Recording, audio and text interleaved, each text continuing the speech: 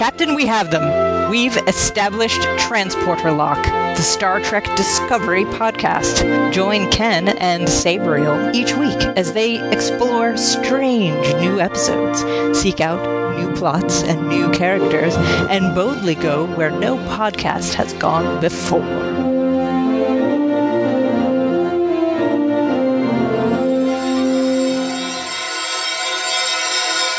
Hello and welcome to Transporter Lock, the weekly Star Trek Discovery podcast. And since there is no more Discovery, we're going to talk about how amazing Black Panther was, right, Brie?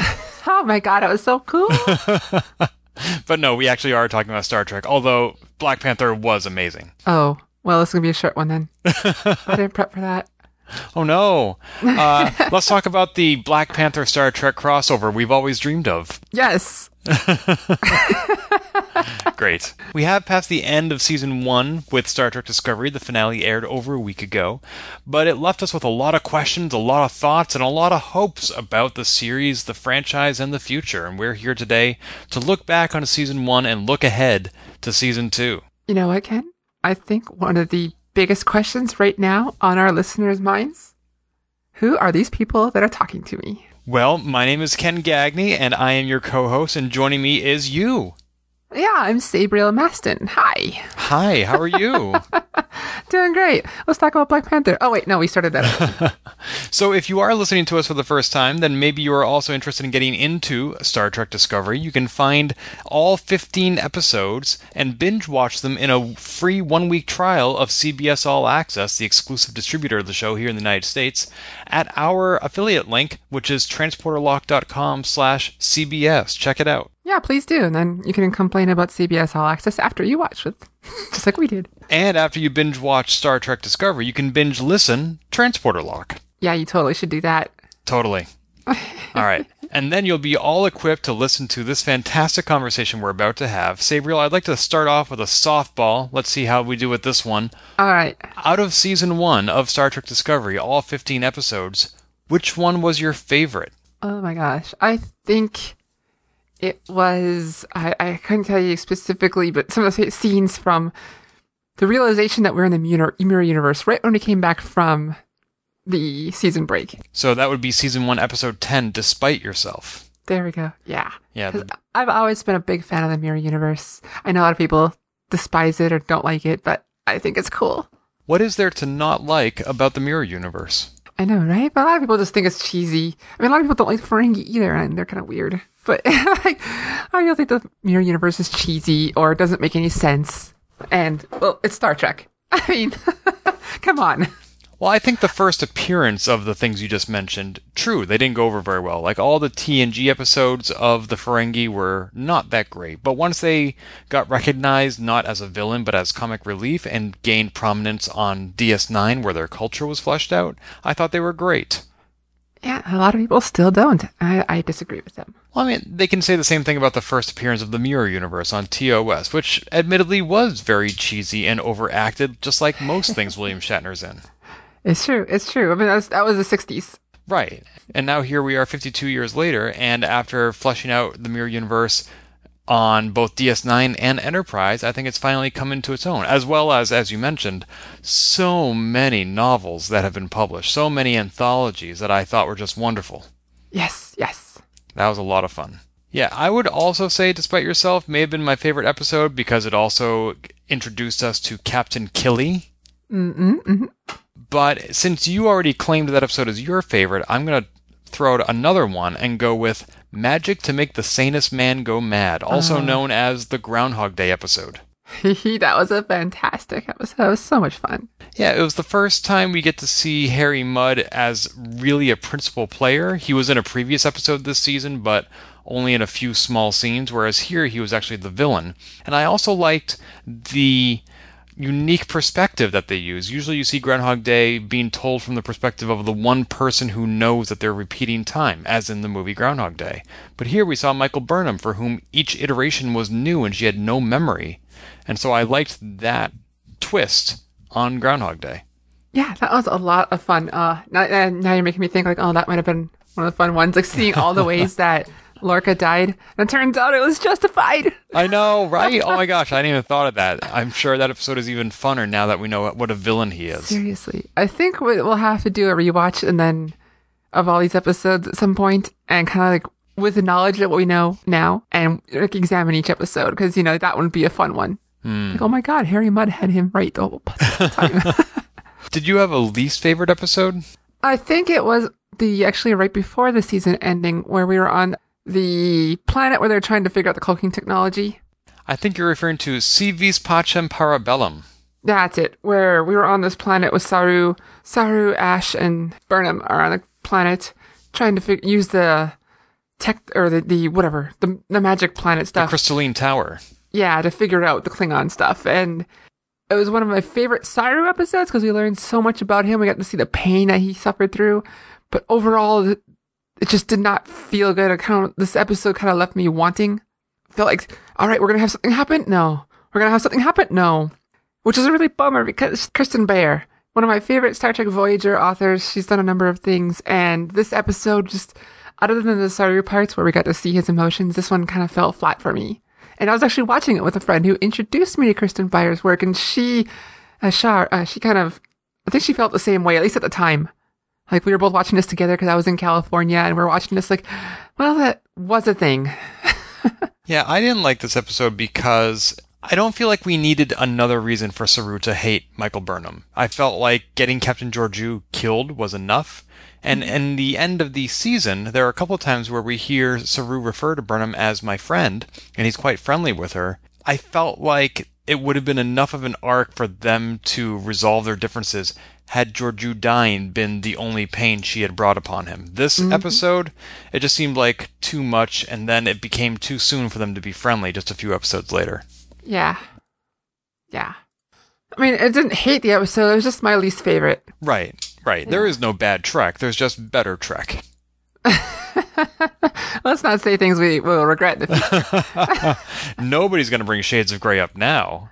A common on Voyager, a lot of people bring up Threshold, but honestly, I don't hate that episode. It's just goofy Star Trek. No, it doesn't make any sense, but neither does the heirloom candle, where Beverly Crusher has sex with someone. Sub Rosa. That is right up there as one of the worst episodes.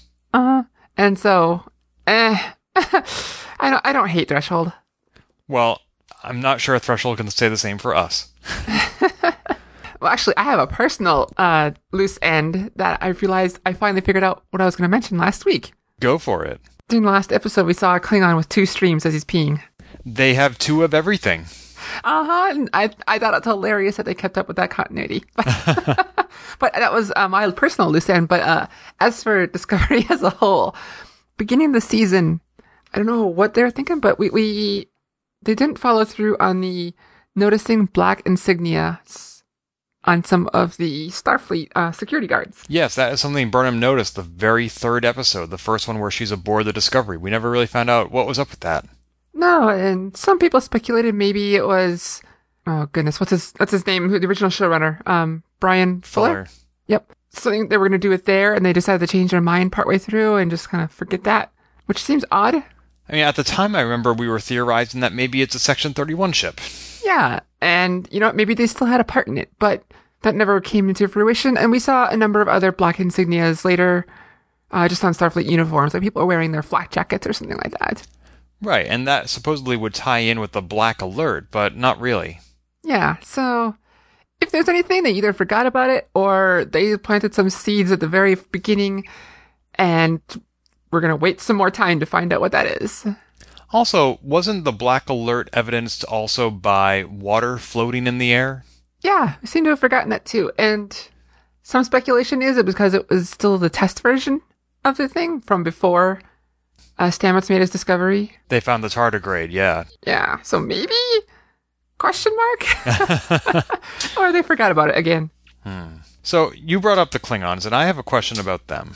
In Discovery, Burnham made a heartfelt argument in favor of saving the Klingons and not committing genocide, because even though they were willing to destroy humanity, the Klingons were, that didn't justify us abandoning our principles and destroying them completely. Mm-hmm. In the Voyager finale, Endgame, spoiler alert, Admiral Janeway infects the Borg with a virus, and at the end of that episode, we don't know for sure whether or not the Borg survived that attack. I mean, because this is after Star Trek First Contact and everything else that happened on TNG. Mm-hmm. So for all we know, they utterly annihilated the Borg. So why is genocide okay against the Borg, but not against Klingons? And it's not the first time we thought about considering genocide against the Borg. Right, because the I, Hugh episode, was it? Yeah. Or I, Borg? I, Borg. Oh, it had Hugh on it. We know that. Oh, that's right. I, Borg, yeah. And that's not the first time they contemplated it with genocide. But you know what? Janeway was a rogue agent. Admiral Janeway was. Yeah. But Captain Janeway went along with the plan. Yeah, who knows? Maybe she was just finally broken and she wanted to get her family home. I had to get Shara on this. She used to do a Voyager podcast. But back to the Klingons. It's another one of, okay, you know what? Sisko did this too. He destroyed basically a planet. He made it uninhabitable, but there was nobody on it yet. Yeah. Just to draw a point across, you know, and he never seemed to get any kind of punishment from that. So Starfleet seems to be okay with this when they are in danger. Or at least the people who call the shots, but then, you know, that always gives the situation for our hero to say, no, we have to do this, we have to do the right thing instead of the bad thing. Except nobody said no to Sisko. Everybody aboard the Defiant was shocked, but they followed his commands. Uh-huh. But I mean, in most situations, it's basically a plot device where Starfleet's like, oh god, we're all gonna die. All right, let's do something about this. And then someone's like, no, we have to hold on to our humanity. Because that was not the case in Endgame. The Borg were not a threat in that moment. They were not taking the initiative and attacking the Federation. Voyager went to them. Yeah, you know, I think it was one of the biggest problems with Voyager is that we didn't have more after to see the repercussions. There was a great Reddit thread where somebody proposed that Endgame should have been like the 4th or 5th to last episode in Voyager, and with the following episodes looking at how they acclimate back to being home. Oh yeah, I mean, Janeway has a debriefing that she has to go through. Right. Like all the questionable decisions that she made out there. And all that future technology? Mm-hmm, mm-hmm. The beta universe, the beta canon, the book universe, the novel universe covers this very well. Janeway did have a tough debriefing as Starfleet basically ripped everything that Voyager did and then shoved it back out there. But here you go, we undid everything you figured out. Thanks for the tech. Well, they have to observe the temporal prime directive after all. Yeah, I guess you can see that. But so speaking of time travel, that's another question I have, which is that we see a lot of technology in Discovery that we've never seen before, most notably the Spore Drive. We see a design aesthetic that is far more advanced than any other Star Trek because it's the most recent one to be developed for television. Did this show really need to be set 10 years before Kirk, or could it have been set post-Voyager? With any Trek, you can almost set it anywhere and be okay, as long as it's not in the very near future to us personally, because they're always going to be able to hand-wave some of the tech. I mean, even Enterprise, which was we're 100 years before Kirk, still had, instead of tractor beams, we had grappling hooks. We still had transporters. And all this jazz. Like, you can really honestly set almost any Star Trek series anywhere. The difficulty with going beyond Voyager is you have some super amazing tech that's basically magic squared, magic cubed, compared to if like TNG era was just magic, space magic. If we went beyond that, all of a sudden it's space magic to the 5th power because it's so fantastical that it's hard to keep going beyond that. And so Discovery could have, but it's fine where it's at. Well, the Spore Drive is what I would classify as magical, and I don't see how, if you took Discovery exactly as it is and moved it to immediately after Voyager, I don't think there would need to be any visual or technology changes. I think it would fit just fine. Yeah, it could. I mean, you could almost, except for Enterprise, you could totally fit it there. I mean, almost any of the series there, because it's just what they can do. They're always able to reroute some power, come up with something to have the deflector dish do. Yeah, I mean, the only thing that future ships have that Discovery does not really is a holodeck. Yeah. You know, their weapons, their transporter, pretty much everything works just as well as it does 100 years later. Mm-hmm. And then we wouldn't have to face all these continuity issues like, well, how come we've never heard before about Spock's sister, blah, blah, blah. Well, that's actually another question I have is, not only does Discovery need to be set when it's set, but does Sarek need to be Sarek? Couldn't he have just been a Vulcan? I mean, there's nothing it could have totally been. Like, just some Vulcan who adopted someone. But, it helps the fans kind of connect between series. Like, why would a Vulcan take care of a human if it wasn't Sarek? Because Sarek is, as far as we know, the first one to marry a human. Because he's a human lover. Yeah. Ugh. But also, the same fans that it appeals to are the same fans likely to be disgruntled about it and ask, how come we've never heard about Burnham before? And, people did. But right. Really, I mean, people are going to be unhappy no matter what. There's always going to be those nitpickers out there. And so, if you can just do a decent job, get most of it right, I think you're okay. What about how different this Sarek is from the other Sareks we've seen? I mean, this guy, he seems a little bit more compassionate, a little bit more emotional. Also, he was like part of a strike team that the Admiral was leading, where he's supposed to be an ambassador. I think they would have had fewer continuity issues that way as well, had it been a Vulcan that they could make from whole cloth. I mean, we don't know that TOS Sarek wasn't like that when he wasn't on Enterprise. Here he had to make sure he showed off because his kid was there. He had to be good. And he all of a sudden has this, twin brother who's a Romulan that... Right. You're talking about the actor playing two different roles, not that he actually had a twin brother.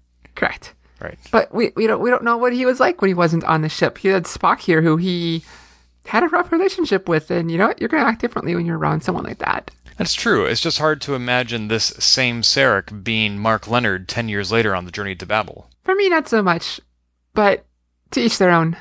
Oh, okay. And that actually brings up the last question I have about the first season of Star Trek, which is, as you said, there are going to be people who hate it, there are going to be people who complain. I personally have not encountered them. They seem to be quite virulent across the internet on Reddit and Facebook. Have you encountered these groups, these individuals? I've only ever seen a few people on Reddit, and that was the first few episodes, and mostly it's people generally seem to like it. Enterprise got a lot more hate for years until recently, actually, which is really weird. But Discovery seems to have latched on. Like, most people seem to like it when they give it a shot. Like, my partner, she actually did not like it. I started watching the series with her a few months ago, and she's like, oh, this is kind of dark. I don't like my sci-fi very dark, or my fantasy very dark. And so she decided not to keep going. And so there are people who it doesn't appeal to, but haters, I haven't really seen any. Yeah, I've seen a few people on Facebook complain, but when they're complaining in a Star Trek fan group, they don't tend to last very long. Also true. But the question I actually have is that the complaint about Discovery that I hear most often, when there are those seldom complaints, is that Star Trek Discovery is not Star Trek enough. What do you think they mean by that? They don't have enough politics talking. Which is very much what Next Generation was. Yep. And some of the movies, and to some extent, the original series movies, like, yeah, a lot of people have their own idea of what Star Trek is and it is not. But, they said the same thing about the reboot movies. It's not Star Trek. To the point where even The Onion made fun of them.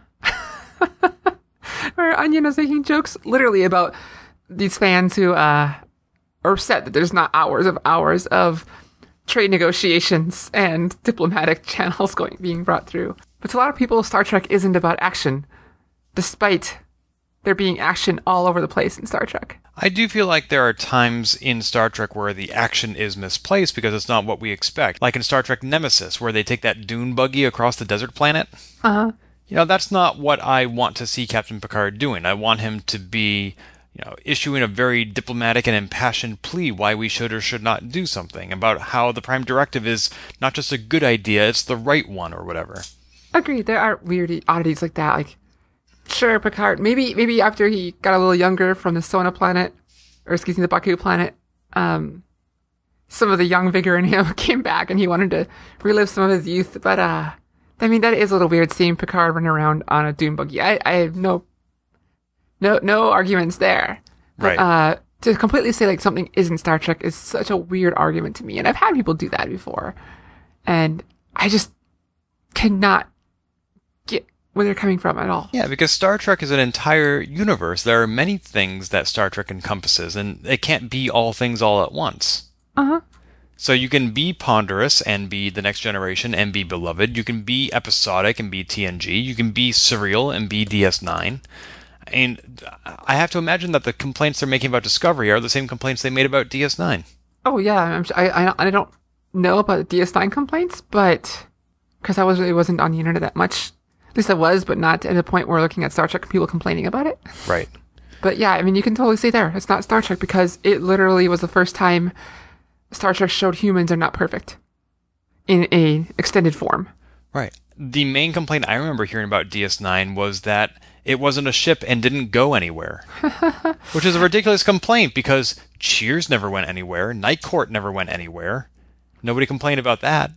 I'll have you know, Cheers eventually went somewhere. They went to Diane's apartment. And one time they went to Tonight Show with Johnny Carson. And they even went to Jeopardy. They did. That's right. Yeah, yeah. And so I just thought that was absurd because one of the things I loved about DS9 was what I felt was a revolving cast and crew where people were coming and going and being recast and dying and being born. You didn't really see that on other Star Treks. No. This gave opportunity to really focus on 3 races, mostly 2, humans, Bajorans, and Cardassians. Right, and also changelings, and as you said to a degree, Klingons, and even the Romulans were gone there, and the Breen, and everybody else. And the Ferengi. Right, and the Ferengi. Like, we got to examine all these races still, even though we didn't go anywhere, hypothetically. I mean, we also went to the Gamma Quadrant. I was just going to say, I think the show did sort of kick it up a level when they added the Defiant. Yeah, and I think that was intentional, like, oh, we need to get these people going somewhere. Let's make up this bit where, between seasons 2 and 3, Sisko took a break, and all of a sudden, oh, that's right, he's a really good engineer, and he helped design the ship in a few months. Sure. Well, I think it does make sense that if you're going to launch an entire series about a space station that's on the edge of an unknown frontier, that you give the crew a means to go there. Besides just runabouts that they dramatically changed the size of between TNG and DS9. Right, because in TNG, I think their runabouts even had, like, dining rooms. Oh, yeah, dining room and bedrooms and... And now they really were just large shuttlecraft. So that's pretty much all I have to say about Season 1 of Discovery. I want to look forward to Season 2, but before we go there, is there anything else you want to look back on? Oh, yeah, I had a few things. Like, I mean, we kind of touched a little bit on these last week, some of these, but I was thinking more, like, about Zhao. What about her? And, like, where is she going to go? And I was collecting some facts about her. Like, we know she despises the other races that are not humans. So I was thinking, like, where would she go? And unless she gets over that, she's only going to go to human places. Unless she wants to go solo. And, we know she despises the Federation and all that it stands for. And who else did we see during Discovery that despises the Federation and all that it stands for? Harry Mudd? Yes. And so right now, Harry Mudd's stuck with his wife on, whatever planet, but you know what? That opens a possibility of those two working together on something. Georgiou would slaughter him. I think so, after he got annoyed, unless, there's a reason to keep him alive. Obviously, there would be, because he stays alive, but... I can't imagine anything that he would have to offer her unless it's some sort of an alien technology, which has probably been repossessed by this point. Exactly. He's got all these connections. We saw him all of a sudden time travel with weird time crystals. And what about that? What do you think her goal would be? Oh, who knows? I mean, they could do plot of the week where she needs to get something or stop something, or maybe she wants to destroy Beta Z again. I mean, depending on how much she remembers from when the Defiant was stuck in the Mirror Universe, she knows she has a potential to know what's going to happen in the universe for the next 10 years or so. And that's something that we forgot to bring up last week, which was that the ship's records from the USS Defiant are from the Prime Universe's future. Yeah. And so if the Emperor and the captains of the Mirror Universe had access to those logs, then she knows the next 10 years of history of the Prime Universe. Yeah, so depending on how much she remembers, like she can do a lot.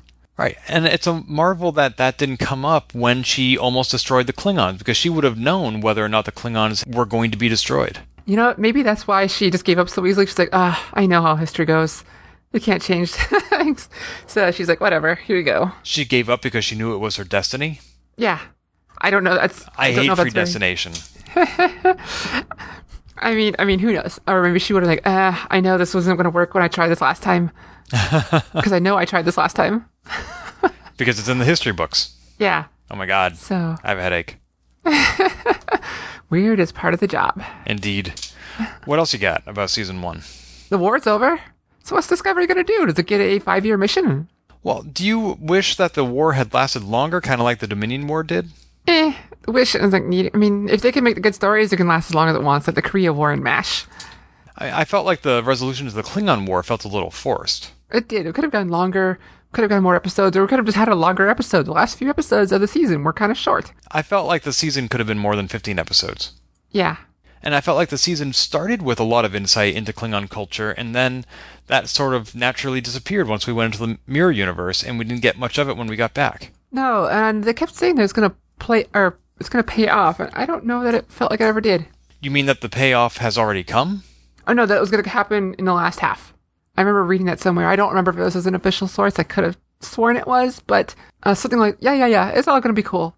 But we hardly saw the Klingons in the second half, other than L'Rell getting rid of Vok's mind and L'Rell getting her butt kicked. And then we were on Kronos for a bit, but that's pretty much the extent of Klingon culture. We got to see a bunch of Klingon and Orion culture in those few minutes, in that 45 minutes, but we didn't get to examine it at all. Oh, I think the implication is L'Rell is in charge now. Is Emperor the right word, or would the Klingons use something more like Chancellor? They use Chancellor, don't they? Yeah, Chancellor Martok. I wonder who the first Chancellor was, or if L'Rell will be the one to unify the houses and institute that role. It's possible. I mean, Klingons are pretty traditional, so who knows how long ago they made that title. Are we to understand that the 24 houses were previously united at some point in Klingon history? I think so. Under Kahless? Maybe under Kahless. I mean, at some point they were, and then it almost seems like it was relatively recent, and I don't want to say like 10 years, but in Klingon history where they weren't. And I don't really know why. I just had that feeling. Like it felt relatively recently that they were not united. And whatever happened to that Beacon of Light ship or whatever? Didn't that get destroyed? At the Battle of the Binary Stars? No, they destroyed that in the preseason episode, or the pre-break episode, didn't they? Oh, that was the Barge of the Dead ship. Yeah, same ship. Is it? Oh wait, no. Torchbearer. I was confusing because I had Torchbearer in my head. Because they were talking about who's going to be the Torchbearer. They sent the Torchbearer to this little artifact. From the Ship of the Dead. That's it. Yep. So the Ship of the Dead was around. So they were different ships. Yeah. No, yep, you were right. I was confusing because the Torchbearer was on there in my head. Right. And so, nope. You had it right. It was just me getting confused because I was focusing on that role. So I'm wondering where that beacon ship came from and what happened to it. Maybe it's still there. Maybe it's gone. Because it was enough to unify the 24 houses in the Battle of the Binary Stars, but now they're just going to say, it wasn't enough of a call, and we'll just ignore it and fight amongst ourselves again. I mean, we don't know. They never brought that up, so there's another loose end. I guess, I don't know if it's an important loose end. Probably not. I think every loose end we've brought up will never be heard from again. kind of like the black badges on Discovery. We'll just never it's very possible. see that again. It's possible. You know what will happen is 50 years from now, some other Star Trek show will incorporate that and make it canon. And like, oh my god, remember that? Kind of like how there are two different colors of Andorians, or kind of like how Spock had a pet as a kid. Or, now Enterprise looks a little different yet again. Right, how come the Klingons look different? How come some have smooth heads and some have bumpy heads? Let's take 50 years to figure that one out. I know I said earlier that I think traditionally, for the most part, little changes I didn't mind, but I still don't like the look of the new Klingons. But you do like the language. Yeah, I gained respect for that once I learned about how it was developed, but the new look I still don't get behind. I was actually just watching some Enterprise where they had Klingons.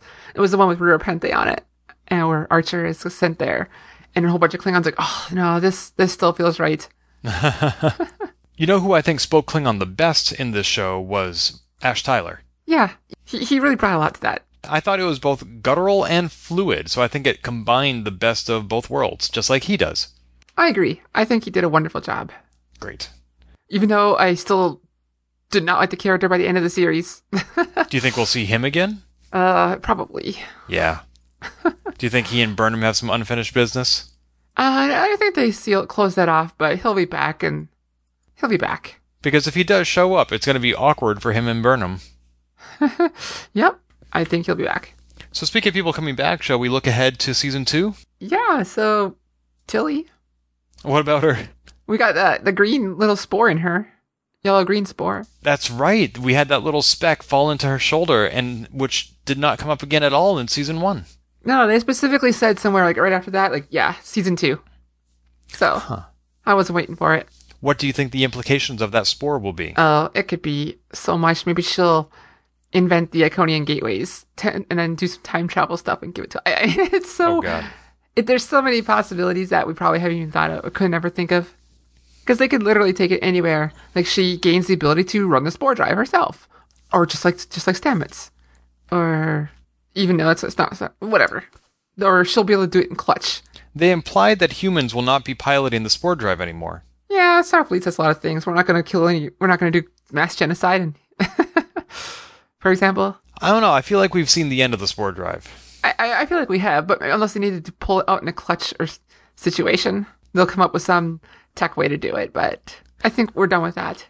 Yeah, I think that maybe Tilly will develop some sort of mutant-like powers, like Nightcrawler, where she can teleport herself through the mycelial network. I don't think we'll see her operating any large machinery anytime soon. Okay, so we need to figure out, like, what, okay, something's probably going to enhance what she can already do. Maybe she'll talk even more. She'll talk more, she'll, like, lead, like, she'll be very commanding. Probably going to, if it does anything to her psychologically, it's probably going to enhance what was already there. Do you think that her being on the command track means she has to go back to Starfleet or leave the Discovery at all? Oh, no, she'll be just in the officer role. Maybe she'll even get some bridge time like Harry Kim. That'd be cool. Because only good things came to Harry Kim. He did not die as much as people think. Here's a question for Season 2. Do you want it to be more episodic than Season 1? I'm okay if they go the same route. I really liked what they did. I like the dramatic, making it all tie in together. And I like that route. So I don't have, if it did go more episodic, I wouldn't mind, but it's not in need at all. Like, however they go with it, as long as the stories are good. And I'll probably like it. So you kind of want it to pull a Buffy or a Flash where each season has a different big bad? I mean, that's cool. I just watched Legend of Korra and they did that and it worked well. Didn't work so well for Season 3 of Enterprise. I like that season. A lot of people hate that, but I liked it. You know what? And I would have to watch it again. I've only seen each episode of Enterprise once, but some of my fondest memories of Enterprise are from Season 3 and Season 4. Seasons 1 and 2 are just sort of a blur to me. The whole temporal Cold War. Yeah, they kind of dropped that. I've been rewatching here and there, and yeah, there's a lot of not so great episodes in Seasons 1 and 2, but there are some good ones too. They do really well with showing life on the ship as just people being people, and I really like that about Enterprise. Yeah, we weren't quite evolved as a species yet. Yeah. Because that's only 100 years from now. Uh-huh. I can't wait. We'll be there. So who do you think the captain of the Discovery will be in the second season? Yeah, we kind of touched on it last week, and we really ultimately don't know, but I think it's going to be not a Vulcan, because we only have one Vulcan in Starfleet. And Vulcan is such a prominent place, like so many dignitaries apparently go there. There's a couple Vulcans mentioned all the time in all the series, so I think it's going to be some human who happened to be there for some diplomatic reason, probably. Well, every single Star Trek has had a human captain. We've never had an alien captain on the flagship. Yeah, that's why I was okay with Saru being captain. I know you weren't as big on it. No, not really. But I did read a very interesting theory on the internet, which apparently ties into the expanded universe with which I'm unfamiliar. They think that the next captain of the Star Trek Discovery will be Number 1. Oh. Majel Barrett's character from Enterprise, who we find out in the books is actually not human. Oh, really? I did not know that. Well, there's certainly no reason why they need to make her not human in the TV show, because the books are not canon. But apparently in the books, sometime before Kirk takes over for Pike, Number 1 steps down as Number 1. Oh, is she a Betazoid? Does she become Lwaxana Troi? Not that I know of. That's not what I meant. No more than Mark Leonard has a twin brother.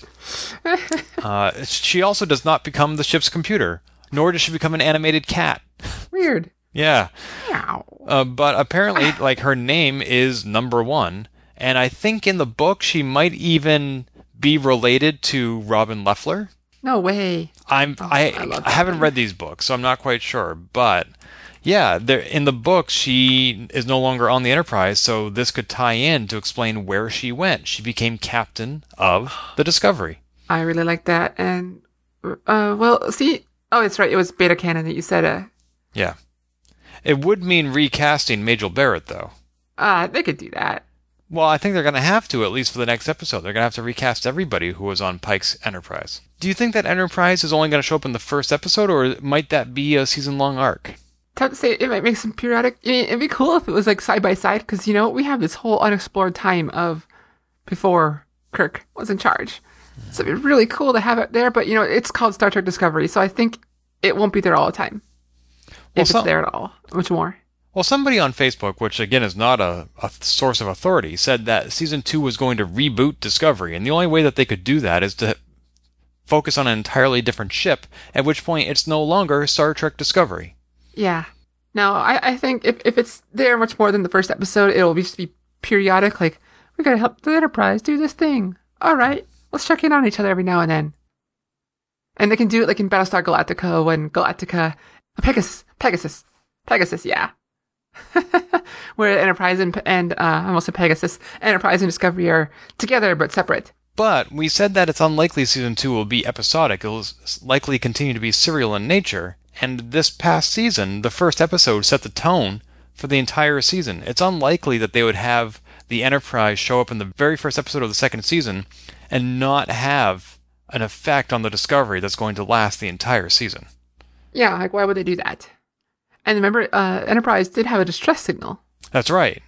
I mean, it seemed to be doing fine when we saw it, but we don't know what's going on ship. Yeah.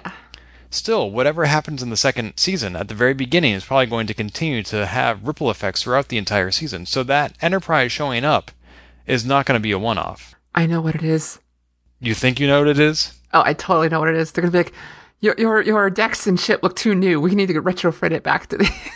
Your what now? Your ship looks too new. We need to retrofit it with these old technologies to make it look... I don't think that's it, Sabriel. I'm sorry. Actually, though, apparently the showrunners did say that when we do see New Enterprise, they're doing their best to make it seem like the TOS era that we saw, but kind of updated. Whatever that may mean to you, they're going to try to keep as much of the original look as possible and still make it feel right. Well, that's something I hadn't really considered. We've been so focused on the exterior design of the ships that now I'm thinking, what's the bridge going to look like? Because in TNG, in the episode Relics, when Scotty went on the holodeck and recreated the Enterprise with no letter after it, no A, B, C, or D, it looked just like the TOS episode. And we saw that again when Mirror Universe Enterprise, on the TV show Enterprise, went aboard the Prime Universe Defiant. Yeah. And so what is the bridge of the Enterprise, of Pike's Enterprise, going to look like on Discovery? There are so many canon references to it looking a very specific way across multiple shows that for them to now redesign it now would be a major violation of canon. I think they'll just do their best to make it look like the original one, but made in 2018, 2019. That'll be interesting. It's going to have a lot of primary colors. I know they are probably scared shitless of messing it up. Who? People who are going to be designing this for the new series. And what sort of uniforms will Pike and his crew be wearing? You know what? That's also going to be cool, but it's also still 10 years, so they could still wear Discovery type ones. That's what I'm thinking. 10 years is enough for them to undergo a uniform redesign more easily than a ship redesign. Yeah. So we've talked about what role the Enterprise might play, what role the captain might play, whoever the captain of the Discovery will be next. I'm also curious, bringing back a character we were talking about previously in this podcast, what role will Sarek play in the second season of Discovery? A lot of it's going to matter depending on if Spock is on the Enterprise or not. His emotions and why maybe they had a falling out. But if they don't have much, he'll just probably be a possible occasional guide for Michael. Kind of like in the first season. Yeah. Because as the season went on, the first season of Discovery, it seemed like Sarek was playing a bigger and bigger role, to the point where he was even in the season cliffhanger. Uh-huh. And so I'm wondering if, again, I don't know how they can work this into canon with him being an ambassador, but I wouldn't mind, despite that, if they're able to work around it, I wouldn't mind seeing Sarek as a permanent member of Discovery. I know he never joined Starfleet, but I like him. Yeah, he doesn't join Starfleet, but he's a member of the Federation, so he could totally be hanging out there, being on Discovery as their, being ambassadors to new worlds. Like a diplomatic liaison? Mm-hmm. But still, he was so annoyed by Spock joining Starfleet. I can't imagine him then going and do the same thing. Also true. But, Spock didn't have to... Maybe it was the Starfleet part was the hard part, not the Vulcan Science Academy or whatever. And you know what? The Federation has a lot of rebuilding to do, so maybe a lot of Discovery is going to be going back to these places and helping new mysteries up. There's going to be a lot of people who are going to try to take advantage of worlds that had trouble with the Klingons. I mean, whenever there's opportunity, there's always bad people trying to capitalize on it. But it's also an opportunity for the heroes to reveal themselves. For example, when Chief O'Brien went to Cardassia to help them rebuild, which we never really got to see any of, and which would have been awesome. I know, right? But they mentioned industrial size replicators at some point. ooh, We have no idea what that means, so they mentioned them. Can't you just program in a brand new starship to replace the fleet that was destroyed by the Klingons? Yeah. Or buildings, or just building materials. Who knows? That's right. Or planets, or crew. Yeah. Well, it's not. It's just replicate a I was captain. going to go to Hitchhiker's Guide references here. We may already be not in the Star Trek timeline, but in the Hitchhiker's Guide timeline, you know. That's probably it. I mean, we just saw a billionaire launch his Tesla into orbit. I can't imagine anything more Douglas Adams. Well, yeah. Now he probably sent that car off so Slarta Bart Fast can get a updated model of what Earth has been doing. I think that's exactly it. Although I think I trust space travel in the Star Trek universe more than I do space travel in the Douglas Adams universe. I think I do too. Yeah. At least if you're trying to use an infinite probability drive. Well, there is that. Although they both have space whales, except only one, I think, turns into a pot of plants. Oh no, not again. If only we understood. We did. That's true. That's true. But this is Star Trek Discovery Podcast, not a Hitchhiker's Guide to the Galaxy podcast. Right, where the number is 49, not 42. 47. Oh, that's right. I can't even get my 40s right. Oh my gosh. So, See, right. what more do we have to look forward to about the second season? Anything else you want to bring up? Let's see. I wrote down, the Klingon peeing 2 streams, Black Insignias, new captain, new 5-year mission, George out, Laurel, and Tilly. Yeah, we're good. Just had to get that. Anyway. I was recapping my notes in order. Yes, I can see that. Okay. Well then, I think we have a lot to look forward to, a lot to reflect on. We have 15 episodes to rewatch while waiting for the new season. And, of course, we have over 30 years and 600 episodes of other Star Treks to watch if we get really bored. I mean, we could do a original periodic. What if we did a TOS watch along or talk about the TOS episodes that have to do with Discovery or something like that? Or you and I could record our own riff tracks to go with Star Trek Discovery. There you go. Yeah, I'm going to be out there in a few months. You've always been a little out there, Sabriel. Hi-oh. I do love space. But you mean you're going to come to Boston in 2 months for PAX East? Yeah, so maybe we can figure out something there. It'd be pretty rad. If anyone has any ideas, please feel free to submit if you want to hear us blab for an hour on a topic. Yeah, email us at podcast@transporterlock.com. Tweet at us at transporterlock. Visit our website at transporterlock.com. Anything you want to reach out to us and let us know what you'd like to hear on the show or what you've liked that you've heard already. Yeah, please do. So we may be taking next week off from Transporter Lock because I have some business travel coming up, but rest assured that we will be back on the air come March. Yeah, can't wait. All right, I'll talk to you then, Sabriel. All right, bye. If you've enjoyed this episode, please leave a review on iTunes and keep your hailing frequencies open by following us on Twitter at TransporterLock or subscribing to our podcast and email newsletter at transporterlock.com.